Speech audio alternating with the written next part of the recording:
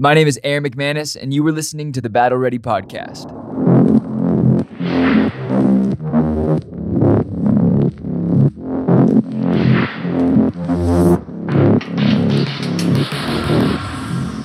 Okay, so we're back from Mexico City. We just got in. Mexico City. I love Mexico City. Viva la Mexico. But a couple of things happened. You got in a street fight, apparently. Well, you know, You have some stitches. Canelo pushed me. Canelo pushed you. Canelo Alvarez, the And boxer. I made the mistake of taking a swing. I missed. Bam. Next thing I know, I've got stitches over my left eye. We are merging realities right now. It's a much better story. So we went to Mexico City. You got some stitches. You hit your head on something. That's true. You look really cool, though. Well, my face has a lot of stories to tell. It does. It does. Mexico hasn't been good to you, apparently, because you keep getting your face cut I up. realized 2020 stitches in my face from Mexico and 2021 stitches in my face from Mexico. So looking forward to 2022. You are now mandated to wear a helmet when you're in Mexico City. I don't know if the helmet would work because it won't protect my face. No, I'm going to put a little over a little visor over the front. Yeah. Some things have happened. There have been a few things that have happened along the way. Well, Canelo Alvarez is a big boxer, and he got in a fight at the press conference. Is that with with Plant? Plant? Never Never heard know. of him. I don't know the fighter. It seems like the fight's over, though. He hit him one time in the face. Plant hit Canelo. He and tried. No, he didn't hit him. He tried to hit him. He swung at Canelo. Canelo is so fast. I mean, unbelievable. No warning. The guy swings with his left hook, and Canelo evades it, and then hits him twice, left and right. Bah, bah. And it doesn't even look like he closed his fists. No. He hit his bah, bah, bah. And he damaged his face pretty bad. And it's crazy. All right. My wife, who does not really watch boxing or anything like that. She does not. But she loves the drama. And I'm in bed. I'm not even up yet. And she goes off. I mean, she is wired that this is fixed. Yes. Because I showed it to her last night. And I guess she thought about it all night long. Right. And she said, I'm telling you it wasn't real. I'm telling you it was fixed. I'm telling you it was a setup. And I showed her the photographs of the cut eye and the bruised face. And she goes, he took one for the team. He just did it so they could make millions of dollars. And, wow. And I'm going, okay, honey, calm down. I don't. I think everything was, press conferences are very interesting. I think I think a few things. Boxing has to step it up because these stupid, dummy YouTubers are ruining the sport. But they're not ruining it. They're changing it. Well, they're not even in the sport. They're creating a new sport that is really just entertainment fighting, not dummy duels, not really boxing, not really goofy mixed fights. martial arts. This is more. I was in a room with Floyd Mayweather before the fight. No, but what is this new sport? Name it. Give it a name. Celebrity dancing. Celebrity dancing. Because Mayweather said, look, if I'm going to get paid a lot of money to entertain people and dance around with a YouTuber, I'm going to take it. Okay. And he never for 1 second described it as a fight. He did not consider it a fight. He considered it an entertainment event that people could enjoy. And that's what's wild about this new era of, I don't know, boxing plus or minus, I guess. I'm going to call it boxing minus. Boxing. No, but that's not it's not as catchy. Okay. The sad thing is they're making more money than boxers. Yes, and that's why you did have this Canelo Plant kind of skirmish because they're having run of the muck. They're having to bring in what YouTubers are bringing into the genre, the drama, just to match it, or you're not going to get paid as much for actually being great at the sport than the person who's really great at creating buzz. Okay, but with that, which by the way, Muhammad Ali was great at both.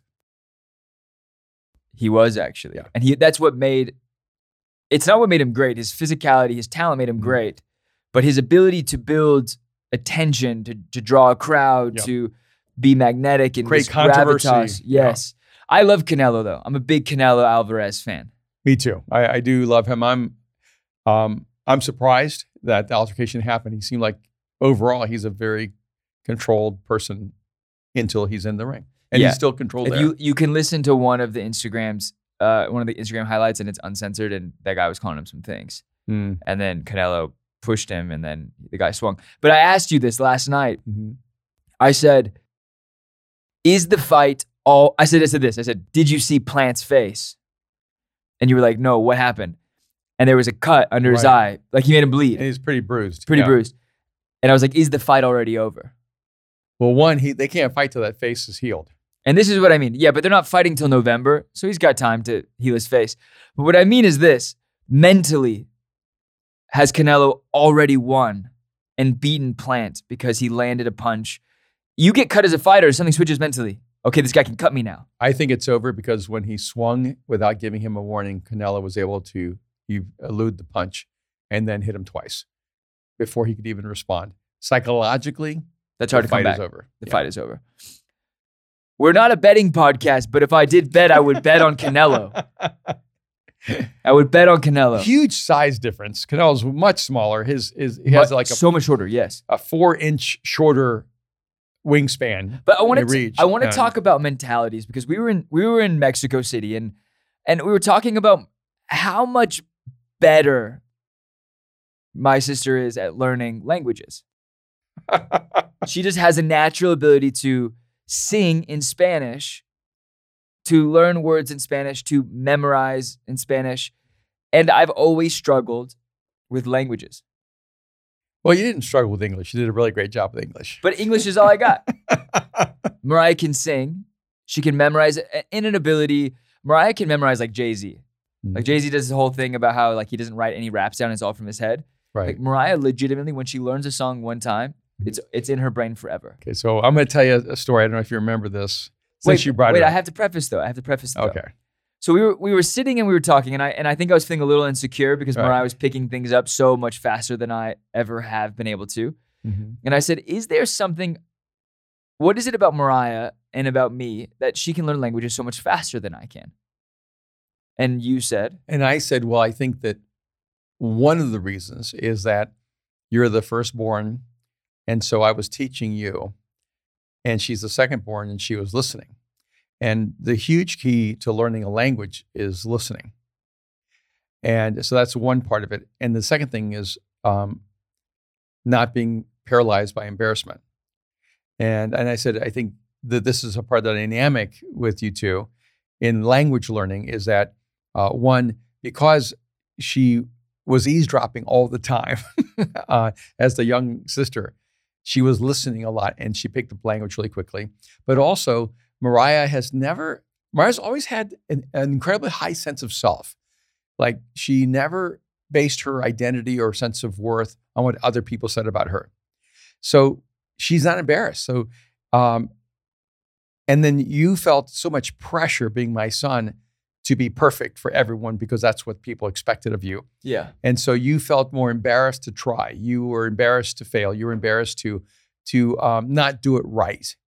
And in language learning, and one of the things I had to learn is reclaiming my Spanish was a challenge at first because I was super embarrassed. Right. Because, even my grandfather, when I was a little boy, would say, shame on you, you've lost your language. How dare you? And so I felt that shame. Yeah. And so when I would have an American speaking Spanish better than me, I was just embarrassed whenever that would happen. And I had to finally move to a place where I was shameless. And I said, I don't care. I'm just going to use my Spanish however it comes out. And I think when I spoke last week, I said, hey, don't worry if there are words I do not know. I feel perfectly free to invent new words. and my Spanish has become so much more fluid, and I've gotten a lot of it back, and it's become more natural. And I think in Spanish, and I even dream in Spanish. And some of it was giving up the embarrassment. So I think those are two dynamics. Giving up the embarrassment. Yeah. I think that's the title of this podcast. Yeah. That's it. Thumbs up from the booth. I think that's it. Yeah, and I think that psychologically, you and Mariah were in different spaces. And you felt a lot of pressure constantly from other people to live up to their expectations. And so you became more cautious in the way that you risked things like languages. But this trip, because I feel a bit more comfortable. I have a lot of friends there. And they say your accent's perfect. It's crazy though. I said my accent's perfect. My vocabulary is imperfect. It's just beginning. It's developing. It's developing. And I'm more motivated to learn. And everyone was talking about that. You're so much more confident in your willingness to just make mistakes. Yeah. That's right. And so, but one thing that I've really learned is that, I have two really good guy friends that are from Mexico. Mm-hmm. Obviously Emerson, but Emerson's from Bolivia, San Diego, LA. Yeah. Now he's in Mexico. But younger guys who are from Mexico City, Alan and Roy, and they said, they're like, we've never seen you so willing to try, just continually mess up language. And it's also fun to be there with Mariah and Carlos is Puerto Rican. He speaks Spanish or some kind of version of Spanish from Puerto Rico. I'm not sure exactly what that is.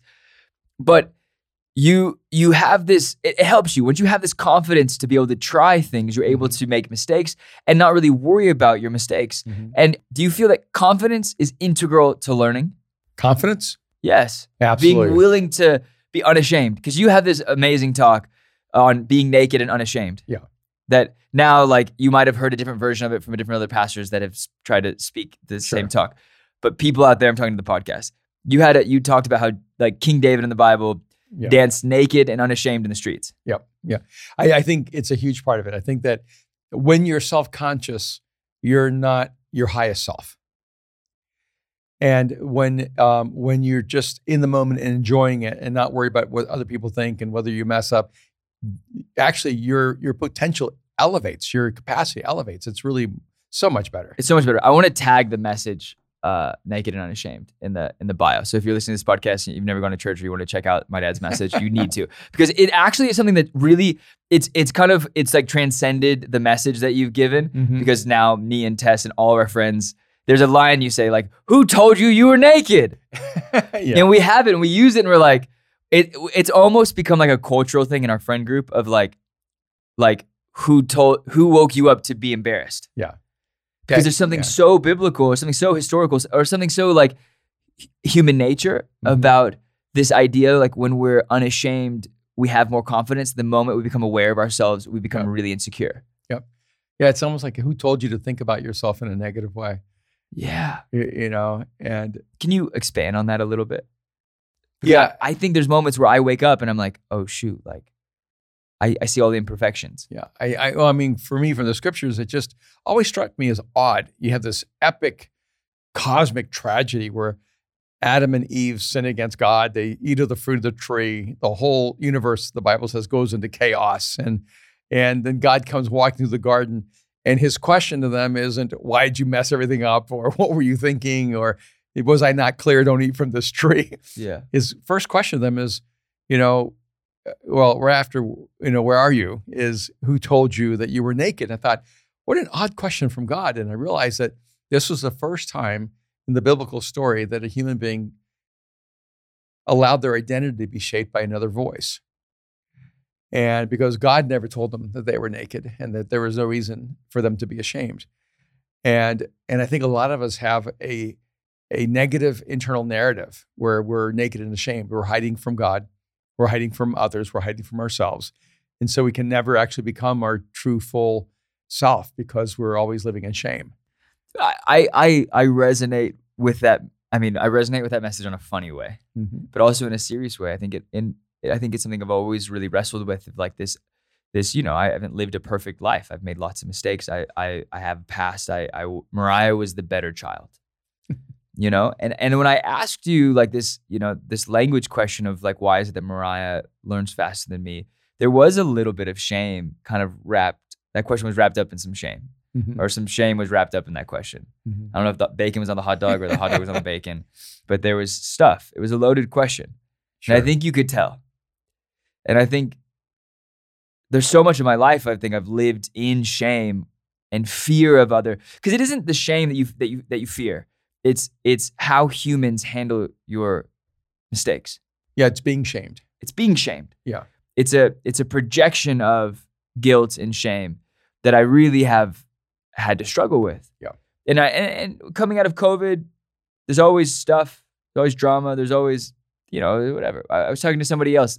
I went to breakfast this morning, or I guess this podcast is about Fridays. I went to breakfast this last week with a friend, and she runs a really cool jewelry company, and she's from Miami, and she's just here. So we were like, grab a quick coffee and hang out. And she told me, she's like, I think I met a genie yesterday.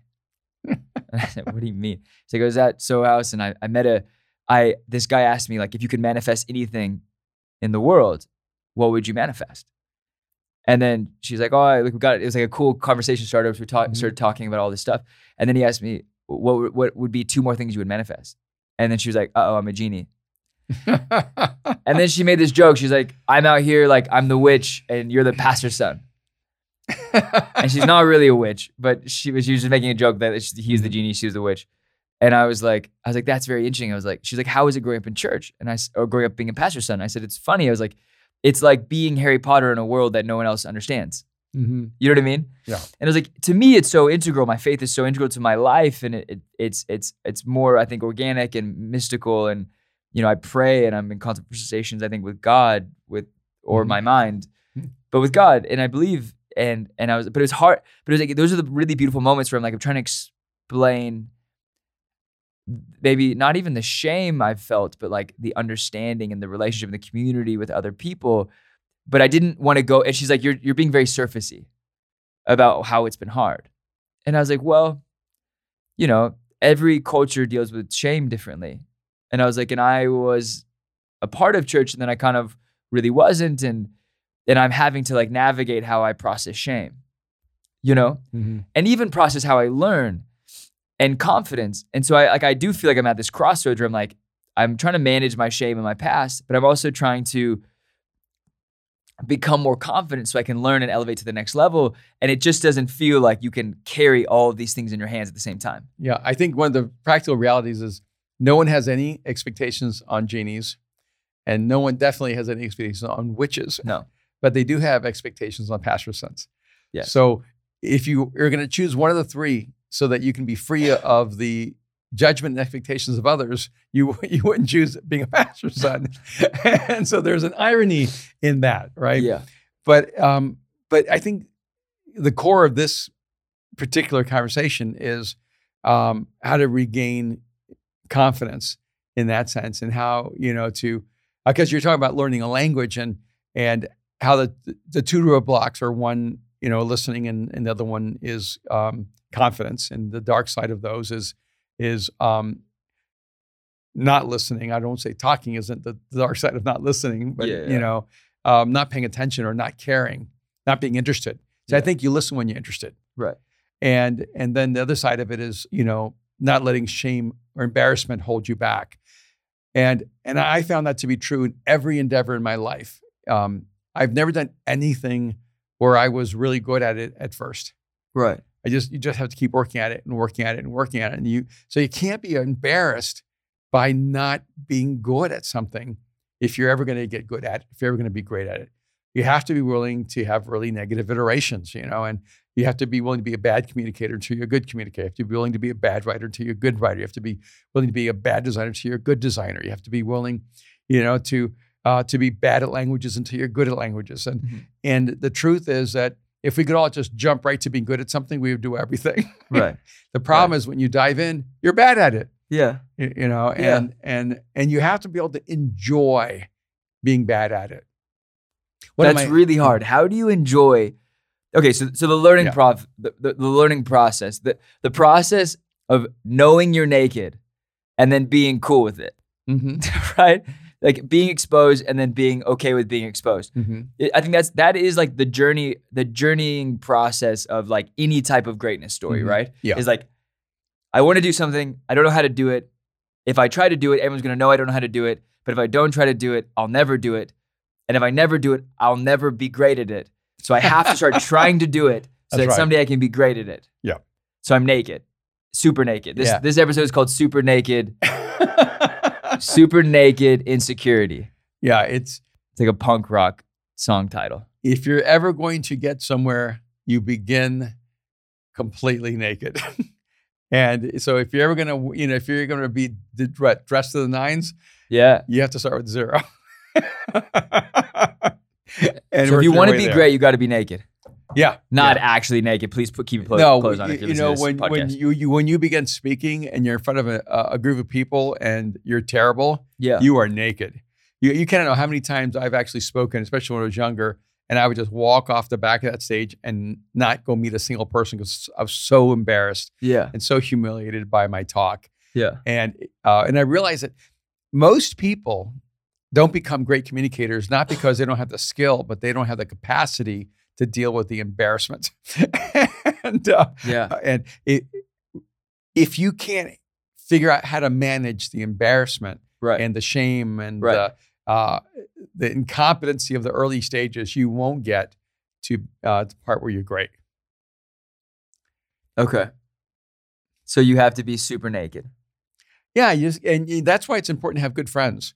You have to have people around you who cheer you on when you're not great at it, who just keep applauding you and keep celebrating you, and they they'll help you get better, but they're always like for you. You need people in your corner, and in the early stages or something. When you're learning a language, you need people who, every time you get it right, they just celebrate you. Every time you get it wrong, they laugh with you, and enjoy you, and you just start getting comfortable being around them all the time. Okay, so confidence is key, but also, I feel like this because we talk about this. I'm like, sometimes I think I'm hyper aware of myself, and sometimes I lack massive awareness, right? But I'm almost hyper aware of the wrong things, and then I lack awareness in the wrong things. I'm like, I need to be more aware of like how I treat people and my kindness and my like introversion, extroversion, my relationship to other people, patience. But then I'm too aware of like my ability to do something well or not. And so I quit too easily. Yeah. You know what I mean? And I'm always on the verge of quitting. Yeah. I think that some of it is being aware of who you become under stress. Okay. Like I'm extremely extroverted when I'm not under stress. Okay. And when I'm under stress, I'm extremely introverted. Okay. And I had to come realize that under time and through a variety of a battery of different kind of assessments to realize, okay, it's not, I always felt I was introverted for a long, long time, only introverted. And that's because I was under so much stress for so many years. Right. And then I realized, oh, okay, no, I'm actually like comfortably extroverted if I'm not under stress. Right. So if I'm going to enter a room with people, if I'm under stress, I'm a bad person to talk to. Right. And I think with you, like when you're not under stress, you're immensely kind and gracious. When you're under stress, you get tougher and a little bit more, jaded and edgy. And so edgy would be a good word. And some of it is realizing, okay, under stress, the dark side of myself comes out. And so I need to, one, learn how to address stress and how to deal with stress. But two, I need to also realize that you got to create some safety valves where under stress, you don't engage people in a significant way because you don't want to engage them with your worst self. You want to always engage people with your best self. And one of the things that has helped me is when I have to go to a meeting, when I have to be in a room with people, I actually try to decompress myself. And a perfect example of this was the U.S. Open's final with Djokovic, and where I am Djokovic. What? Djokovic. Yeah, and remember, how do you say his name? Is it Djokovic? And I have people who've been Novak. I have friends who've been making fun of me on how I say Djokovic. Novak. And it's funny is I used him as a good example for you in the semifinals. A couple weeks ago. I literally in the semifinals said, Aaron, I want you to see something. Yes. He lost the first set. He was off-centered. I even said he stopped. He sat down. He didn't move a muscle. He just looked off into space and he completely centered himself. And later he talked about how he had to deal with his anger issues and, his issues of being more volatile. And he learned how to center himself, and then he came back and won. And so I used that because I thought, I know so many people where every passionate person I know who's super intense has that challenge. Yeah. And so I thought, okay, this is a great thing. And then he goes to the finals. Next thing I know, he's destroying his racket. He's lost his temper completely. He's completely uncentered. He's lost that place where he actually optimizes his passion rather than is controlled and neutralized by it. And so I thought it's interesting. I actually used him as an example with you for the semifinals, and he became the worst version of himself in the finals and lost in straight sets. And you could see the difference because the commentators pointed it out. They showed him losing the first. I don't know who he lost the finals to. Can you look that up, Tess and Austin? Who he lost the U.S. Open final to? But the semifinals, he beat Bertolini. Medevovic, or I can't remember how to pronounce it. The semifinals, it was I think Bertolini. Yeah, Bertolini? Yeah. So an example of this was Djokovic I'm saying his name wrong, and I'm sorry. If I ever meet him, I will apologize. Djokovic, Berrettini. Berrettini beat Djokovic in the first set. Yep. Djokovic goes, sits down, emotionless, completely focused, comes back out, still peaceful, comes out, rocks him the next 4 sets. Absolutely insane. And talks about how he learned how to really center himself and how to find that place. And something happened between winning that match and playing the final, because when he played the final, he wasn't centered. He wasn't peaceful. He lost that thing. He almost became hyper aware of his weaknesses. It became almost too important for him. He said he was going to play it like it was the last match of his life, most important match of his life. And he made the moment almost too big for himself in that way. And then he lost his center and he started destroying the racket and became out of control. And I just thought it was fascinating. Again, he was a perfect example of both narratives. And he's great because he has that fire inside of him. Yeah. But even that level of greatness, that level of discipline and mastery demands that he finds that stillness, that calmness, and be able to center all of that fire to be productive.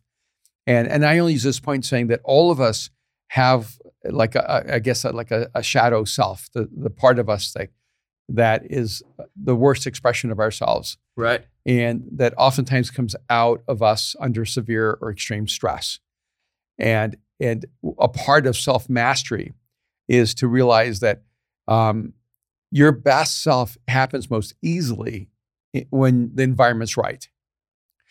But that's not self-mastery. That's self-awareness, self-revelation. You get to see who you are at your best.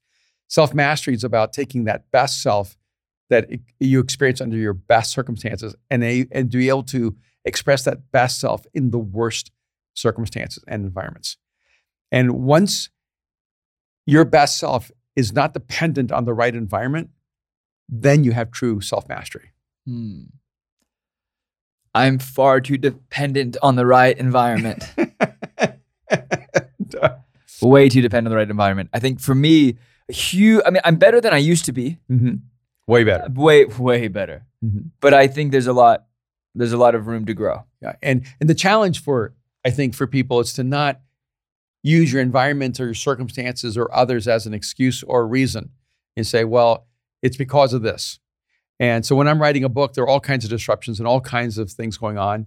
And I have to decide that those things are not an excuse for me as a writer, even as a speaker, and there's noise and there's disruptions, there's things going on in the room and people, I can't use what's going on in the room as an excuse for me not bringing my best talk. I mean, I've watched ambulances come in, medics come in, or someone's having like a heart attack and you didn't know, but it was such a big room, something was happening and you just locked in and you kept going. I mean, I have watched you. I mean, there were guys with I think there was a guy with a knife one time in the back. And I was in the back with like 6 other guys. We're all about to die. And you were charging that message. There's nothing. When you have hyper focus. When you're in the zone, nothing can bother you. Yeah. So how do you find that place of extreme focus? Well, you can't develop. I do think it's focus is not something you do. Focus is something you are, in a sense. Like you have to become a person who's so immersed in the intention that nothing else can get in its way. And I'm the same way. Say that again, but say it again. I think focus develops. Focus is something you are, not something you become. It's something, yeah. Say it again. Yeah, it's almost like I don't get focus. I have focus. It's inside of you. It is part of who I am now. Okay. And because it's a part of my intention. And so once I know my intention, once I know this is what I have to accomplish, this is what I need to do, I just get in this zone. And then when you're in the zone, there's this flow, and nothing in the world can stop me from accomplishing that. And what does it feel like mentally though? Like if I'm trying to find that pathway of focus, how is it that I achieve it?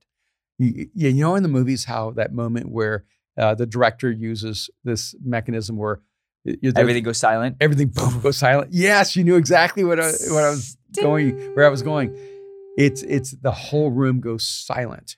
Okay. And your mom used to ask me, how could you possibly speak with all the chaos around you? And I was like, what chaos?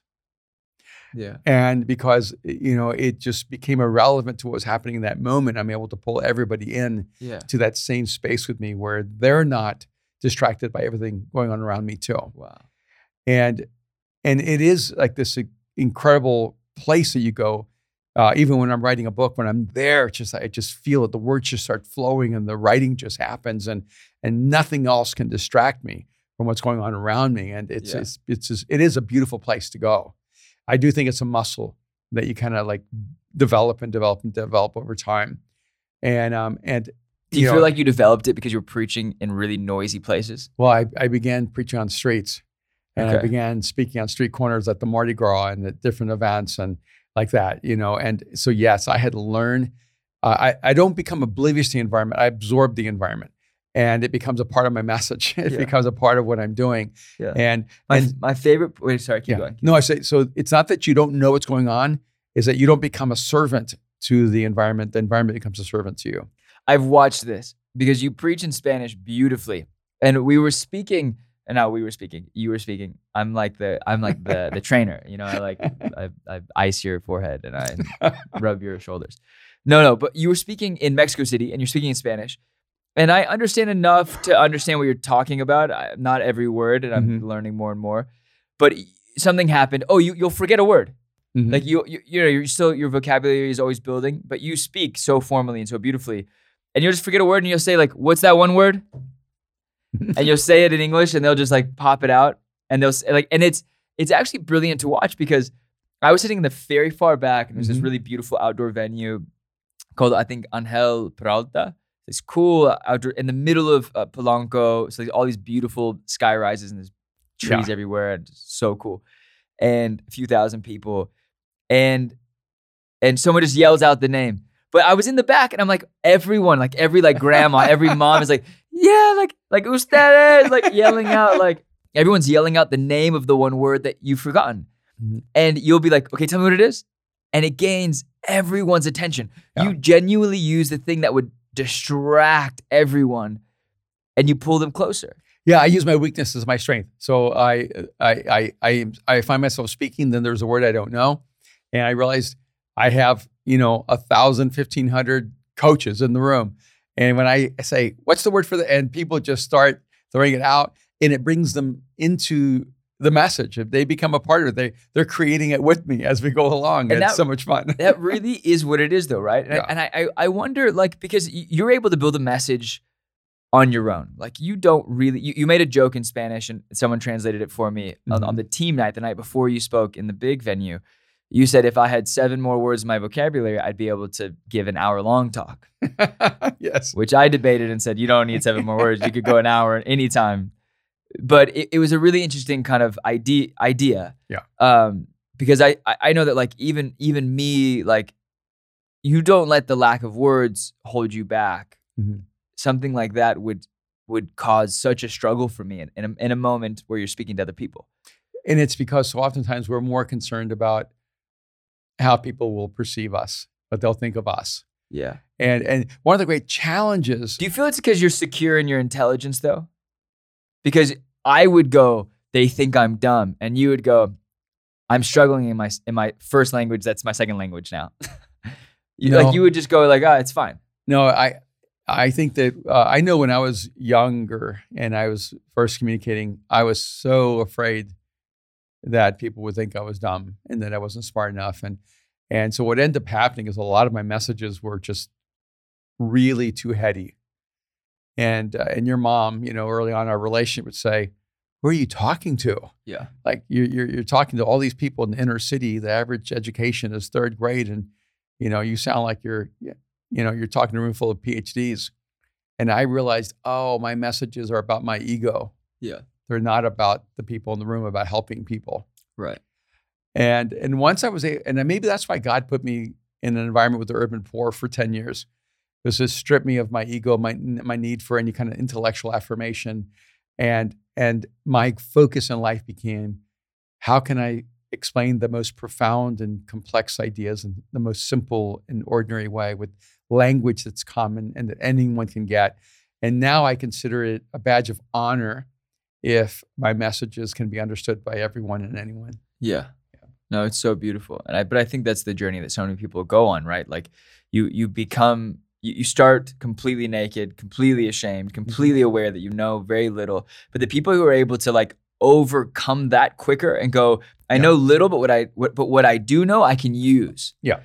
You know, like I always find it interesting when like photographers or designers, when they really don't do photos well or designers well, but they're immediately getting paid to do those things. Yeah. Like if you can just flip that corner really quick, like I probably made more pieces of clothing than than some people. And I would never call myself a clothing designer, like ever. I would be like, that's stupid. Like I'm a fraud, you know, like, but at the same time I go, it's not going to stop me from keeping to make clothes, you know? So how do you, but that's a mindset I've gained 33 years, 30 of them of consciousness and being coached and like mentored by you.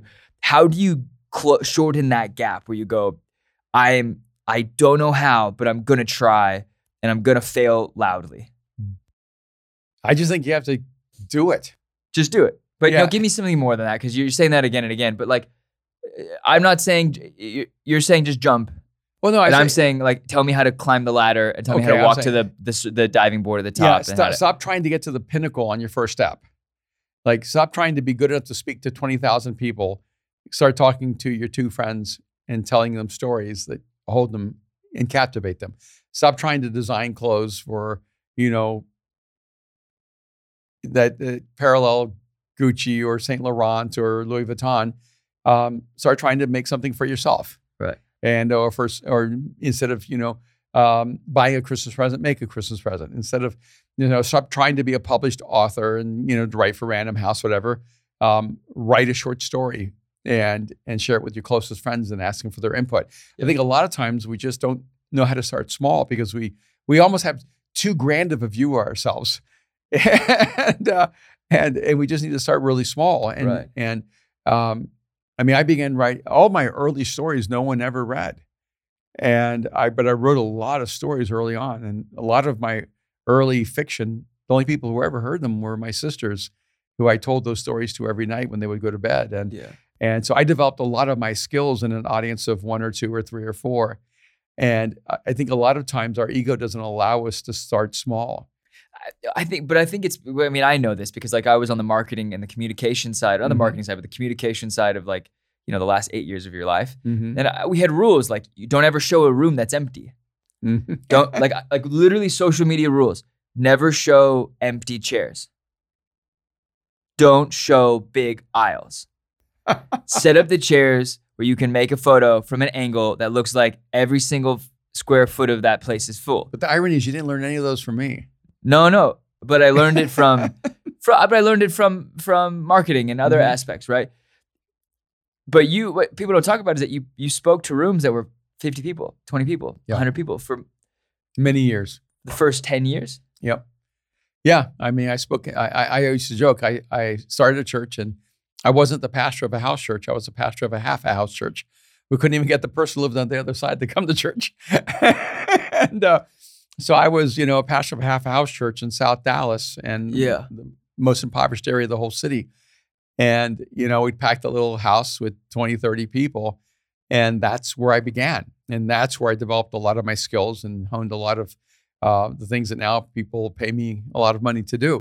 And when I traveled in the business sector, you know, and it's ironic because everybody there was so impoverished that I was trying to help people develop a mindset for how to start their own businesses and how to build their own lives. And so a lot of the business skills I learned were not because I was working at a Fortune 500 company. It was because I was working with people trapped in poverty. I was trying to help them find their way out of poverty. And a lot of times people want to start big, but really the best thing is to find people that are close to you and serve them and help them. And that's how you develop your skills. Yeah. It's really beautiful. And for me, that's exciting. That's the best way to go, you know? And the first piece. I think people try to scale nothing. Yeah. But then you are so much, and I think the most successful people in the world scale the thing that they've created value in. Yeah. Create value. Yes. And if it isn't value to the people around you, it's probably not going to be value to anyone. Yeah. And then scale it. But I do feel this because I'm always trying to scale nothing. I'm trying to go big with air, smoke. You know what I mean? But I feel like that's the pressure your generation feels, because you can, the people who are making the most money on TikTok are not people who have accomplished anything significant with their life. Right. And so you're going, oh, wow, okay, I don't actually have to do anything real or meaningful or significant to create great wealth and have great fame. Yeah. It's a very interesting time in history. It is, isn't it? Yeah. But I don't know how to speak to that. Like, if you want to become a TikTok millionaire and celebrity, I'm the wrong person. Yeah, unsubscribe. Yeah, I'm chill. But don't listen. But if you want to create something that's an authentic expression of who you are and then build it into a sustainable future, then this is the right kind of conversation. It is funny because we don't know how to market, me and you. We talk about this all the time. Like, we are not marketers. Like, we're really actually bad at selling ourselves. We're great at branding. We're really good at, yes. But we're not good at sales. We're really good at creating something people, if you buy into it, you actually grow from or learn from or achieve something or have something worthwhile. Yeah. Well, I mean, I think that's because we really focus on substance. Yes. And I think we're really good at creating substance, creating things that people genuinely need.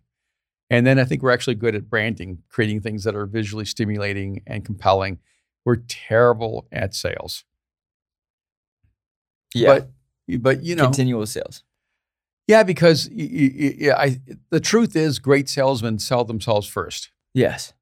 You buy the salesperson, you don't buy the product. Yeah, and oftentimes. I've never been that good at selling myself on myself. Yeah. But I think the difference right now, to be honest with you, is I see the condition the world is in. I see the condition, even like the messaging of Christianity is in. And I just feel like it's really important for us to have these conversations across the world. I think the Genius of Jesus is really critical and in this time in history. So I'm finding it a little bit easier to sell right now because I really believe in the value of what we're doing. Yeah. It's really fun because I was talking to a new friend that's actually a Muslim from Paris, and he was like, okay, so what is your dad's book about? It's The Genius of what? Because I told him about the podcast, The Genius of, which, how's the podcast going? I think it's going really, really well. You have so much fun. The Genius of podcast. Yeah, I've had Ed Milet and John Gordon and Lewis Howes and Angela Davis and Jamie Lima and Joshua Milburn. Oh yeah, Joshua is the newest one from the Minimalists, and been so much fun just to talk about the origin story of these incredible people. Are you enjoying it? Yeah, I am. Do you think it's something you want to keep doing? I do. I think, as long as I can get really engaging and fascinating people, I think we'll just keep going. It's exciting. If you haven't checked it out, you can check it out on Apple Podcasts. You could rate and review it as well. I think I listened to Joshua's one. It's really cool. If you don't know the Minimalists, like, they're amazing people and a really cool concept that they're behind as well. Like having less. And their newest book was called Use Things, Not People. Yeah. No. Love people use things. Love people use things. Yeah. And not because the opposite never works. The opposite never works. It's so genius. Yeah. It's so clever. Anyways, so I've made a new friend, and he's a Muslim from Paris, and very cool, incredible singer. He sings kind of like Johnny Cash style, which in English, which I don't understand, but it's so cool. And he was asking about the Genius of podcast, and I was telling him about it. And then I was like, oh, it wraps around his new book. And he goes, what's the new book? I said, The Genius of Jesus. And he kind of hesitated and laughed a little bit. And not laughing at Jesus, but he was like, oh, okay, this makes sense. I think he knew maybe a little bit more about our backstory. And he goes, well, you should talk to my mom. I was like, oh, who's your mom? He's like, oh, she works for the UN. And she's like a liaison between like Muslim communities and the UN. And I was like, it's really actually beautiful.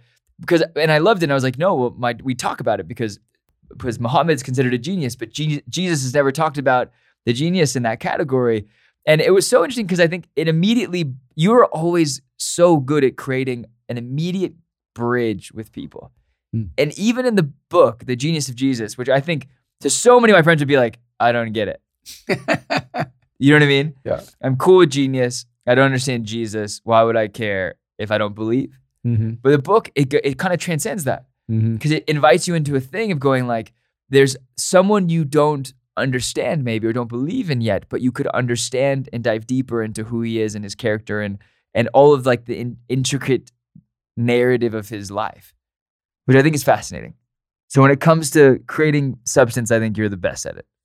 Yeah, I feel like in some ways, the book moves you out of a formal office where you're trying to have a conversation about Jesus into the kitchen where you're having a really human conversation about Jesus. And that is the thing, though, is like in everything that we create. Like, I think, did you ever expect Mosaic would become what it became?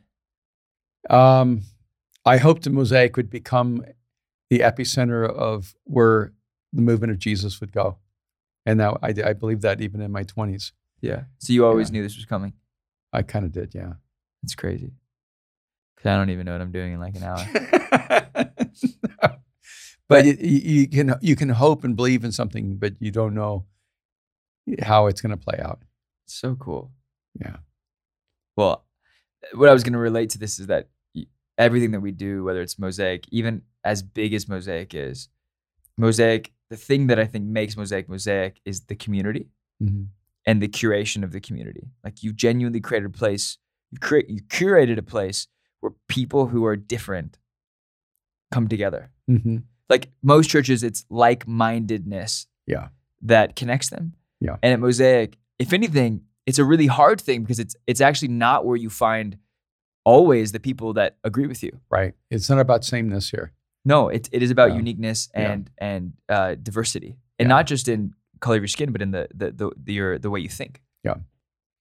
Yeah, and that's why I think a lot of times when people move from other parts of the country and come to Mosaic, as Christians, they can't explain why they feel uncomfortable. It's because it feels like an away game, and it does. rather than a home game.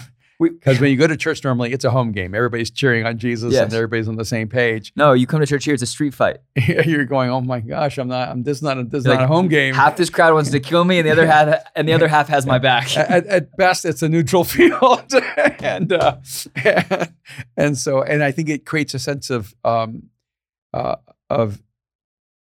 disorientation for people when they come here, going, wait a minute, isn't the church supposed to be for Christians? Yeah. And I remember one time someone I really loved came to Mosaic, and the first thing they said when they walked on the platform said, if you love Jesus, will you just give a shout and clap? And there's probably a lot of confusion in that room going, I'm not sure yet. And I realized, oh, wow, they didn't realize in their first statement they alienated, half the room. Yeah. And because people are here trying to understand and make sense of life and trying to figure out what they even think about God or Jesus. Yeah. And I realized, it's because, this person is so gifted, but they come from a place where everyone's on the home team. Yeah. Yeah. And they just didn't understand this. In some ways, this is almost an away game. Yeah. Yeah. That's really interesting. Okay. With that, we've talked about a lot of really interesting things. It's good. I'm excited. I'm glad to have you here. I'm glad to be back in LA. I love Mexico, but I love Los Angeles. Well, I'm glad to You're like, back. I don't know if I believe you. Yeah, I know. I love Mexico City. I think the food's amazing. The people are amazing. It's always good to be back home in LA. I'm excited about some of the new restaurants that are opening up and the experiences that are happening. And in the future, just call me Scarface and I'll be fine. I said you went from Mustafa to Scarface. Oh, to Scar. No. What's his name is Scar. Scar? Yeah. Trust me. Talk. Someone use the mic. I'm a Lion King expert. Yeah, Scar is right, but Mufasa is the character you're thinking of. He went from Mustafa. Said I went from Mufasa. Mustafa? No, Mufasa. Start this over and do your jobs in the booth. Use the mic. Mufasa is Simba's father and Scar's older brother. I thought his name was Scarface. No. Yeah, that's Al Pacino. Oh, my bad. Say hello to my little friend. That's not you. You're Scar. Mufasa. Woo, Mufasa. Mufasa. Okay. I don't want to be Scar. But you got a Scar. Yeah, but more than one. Well, I'm glad you're safe, and I'm glad the medical community in Mexico City took care of you, and we were back, and you seem happy. I am. I'm excited about the future. Wait, hold on. Let's not talk about the future yet. It's been 1 week since your book has come out. Genius of Jesus released a week ago Tuesday. So it'll be about 10 days or so, 11 days here on Friday. I'm just thank you to everyone who picked up a book. Thank you to everyone who's been sending me DMs and photographs of the book and putting their stories out there.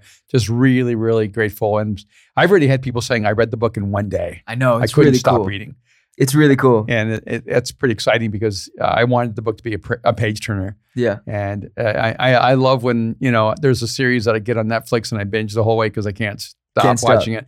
I want the book to be that kind of experience for people. It's amazing. So I'm really, really jazzed. Thank you to everyone who went to Amazon and gave me a 5-star review. Yes. It actually is really helpful. If you haven't done it, go and do it. And and everyone who's listening, if you've read the book and has really impacted you, spread the word, spread the word, spread the word. And this, I was going to say this. I wanted to conclude this with this podcast because I feel the love from the Bad Already like community. This is like our best little tribe. It's incredible. The best. Yeah. Because obviously Mosaic's our home and there's just the best people.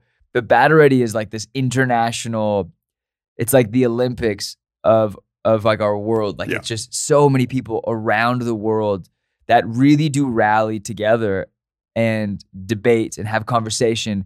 And people like are DMing me 24/7. And I'm so grateful for the community that is here for the launch. Like you are the launch team. Like you are the launch team for this book, the launch team for this podcast. Like we don't market it. We don't pay for. I wish we could. We should figure that out. I don't know. We're gonna drop some merch. You were dropping some merch for you. We're gonna and it comes out today. Anyway, we're gonna drop some Genius of Jesus merch. It's so sick. It's really beautiful. It's really fun, and you can only order it. You can only purchase it if you show us a receipt of having bought the book. Yes. So you will get this stuff. Will sell out. This stuff will straight up sell out. Yeah, right, absolutely. Tess? Use your voice. Yes! Okay, this stuff will sell out, but say it like it's gonna sell out. It will sell out. So look, here's the deal. If you pre-order the book or bought the book, we are gonna send an email out to everybody that signed up for the book club. So that's, if you're the part of the book club, you're getting an email with a pre-order code. You have about 400 people. Yep. Yeah. And if you haven't yet, you should sign up for the book club. If you've bought a book, but you have to buy a book. So they're going to get a link to the merch. A link to the merch. So you got to sign up for that book before it goes club. public. Yes. So if you're listening to the Bad Already podcast, you got to sign up for that book club link, and you're going to get a link to the merch. That's awesome. That makes it easy, right, Tess? Are you proud of me? Yes. Okay. 2 thumbs up. Oh, we got 4 in the booth. It's awesome. All Merch comes out today. So if you're listening to this, it exists. It's out. You might have to wait a couple weeks because we're getting it all in, but it's out. You'll be able to buy it today. It's going to be sweet. All right. Let's do the formalities. All right, there you go. Hey, it's good doing this. It's so fun doing this, right? Yep. I feel happy. And I'm also like, what you cannot see, can they see the clothing rack, Austin? What you cannot see is these vintage Indian quilt coats that we're going to release a little bit from McManus Gallery, and they're absolutely stunning and insane. So we have a lot of cool things going on in life. We do. But that, you're going to have to wait to For a while. Christmas season for that. Yeah. Okay. Thank you for every person who's listening to this podcast, every person who supports the podcast on Anchor.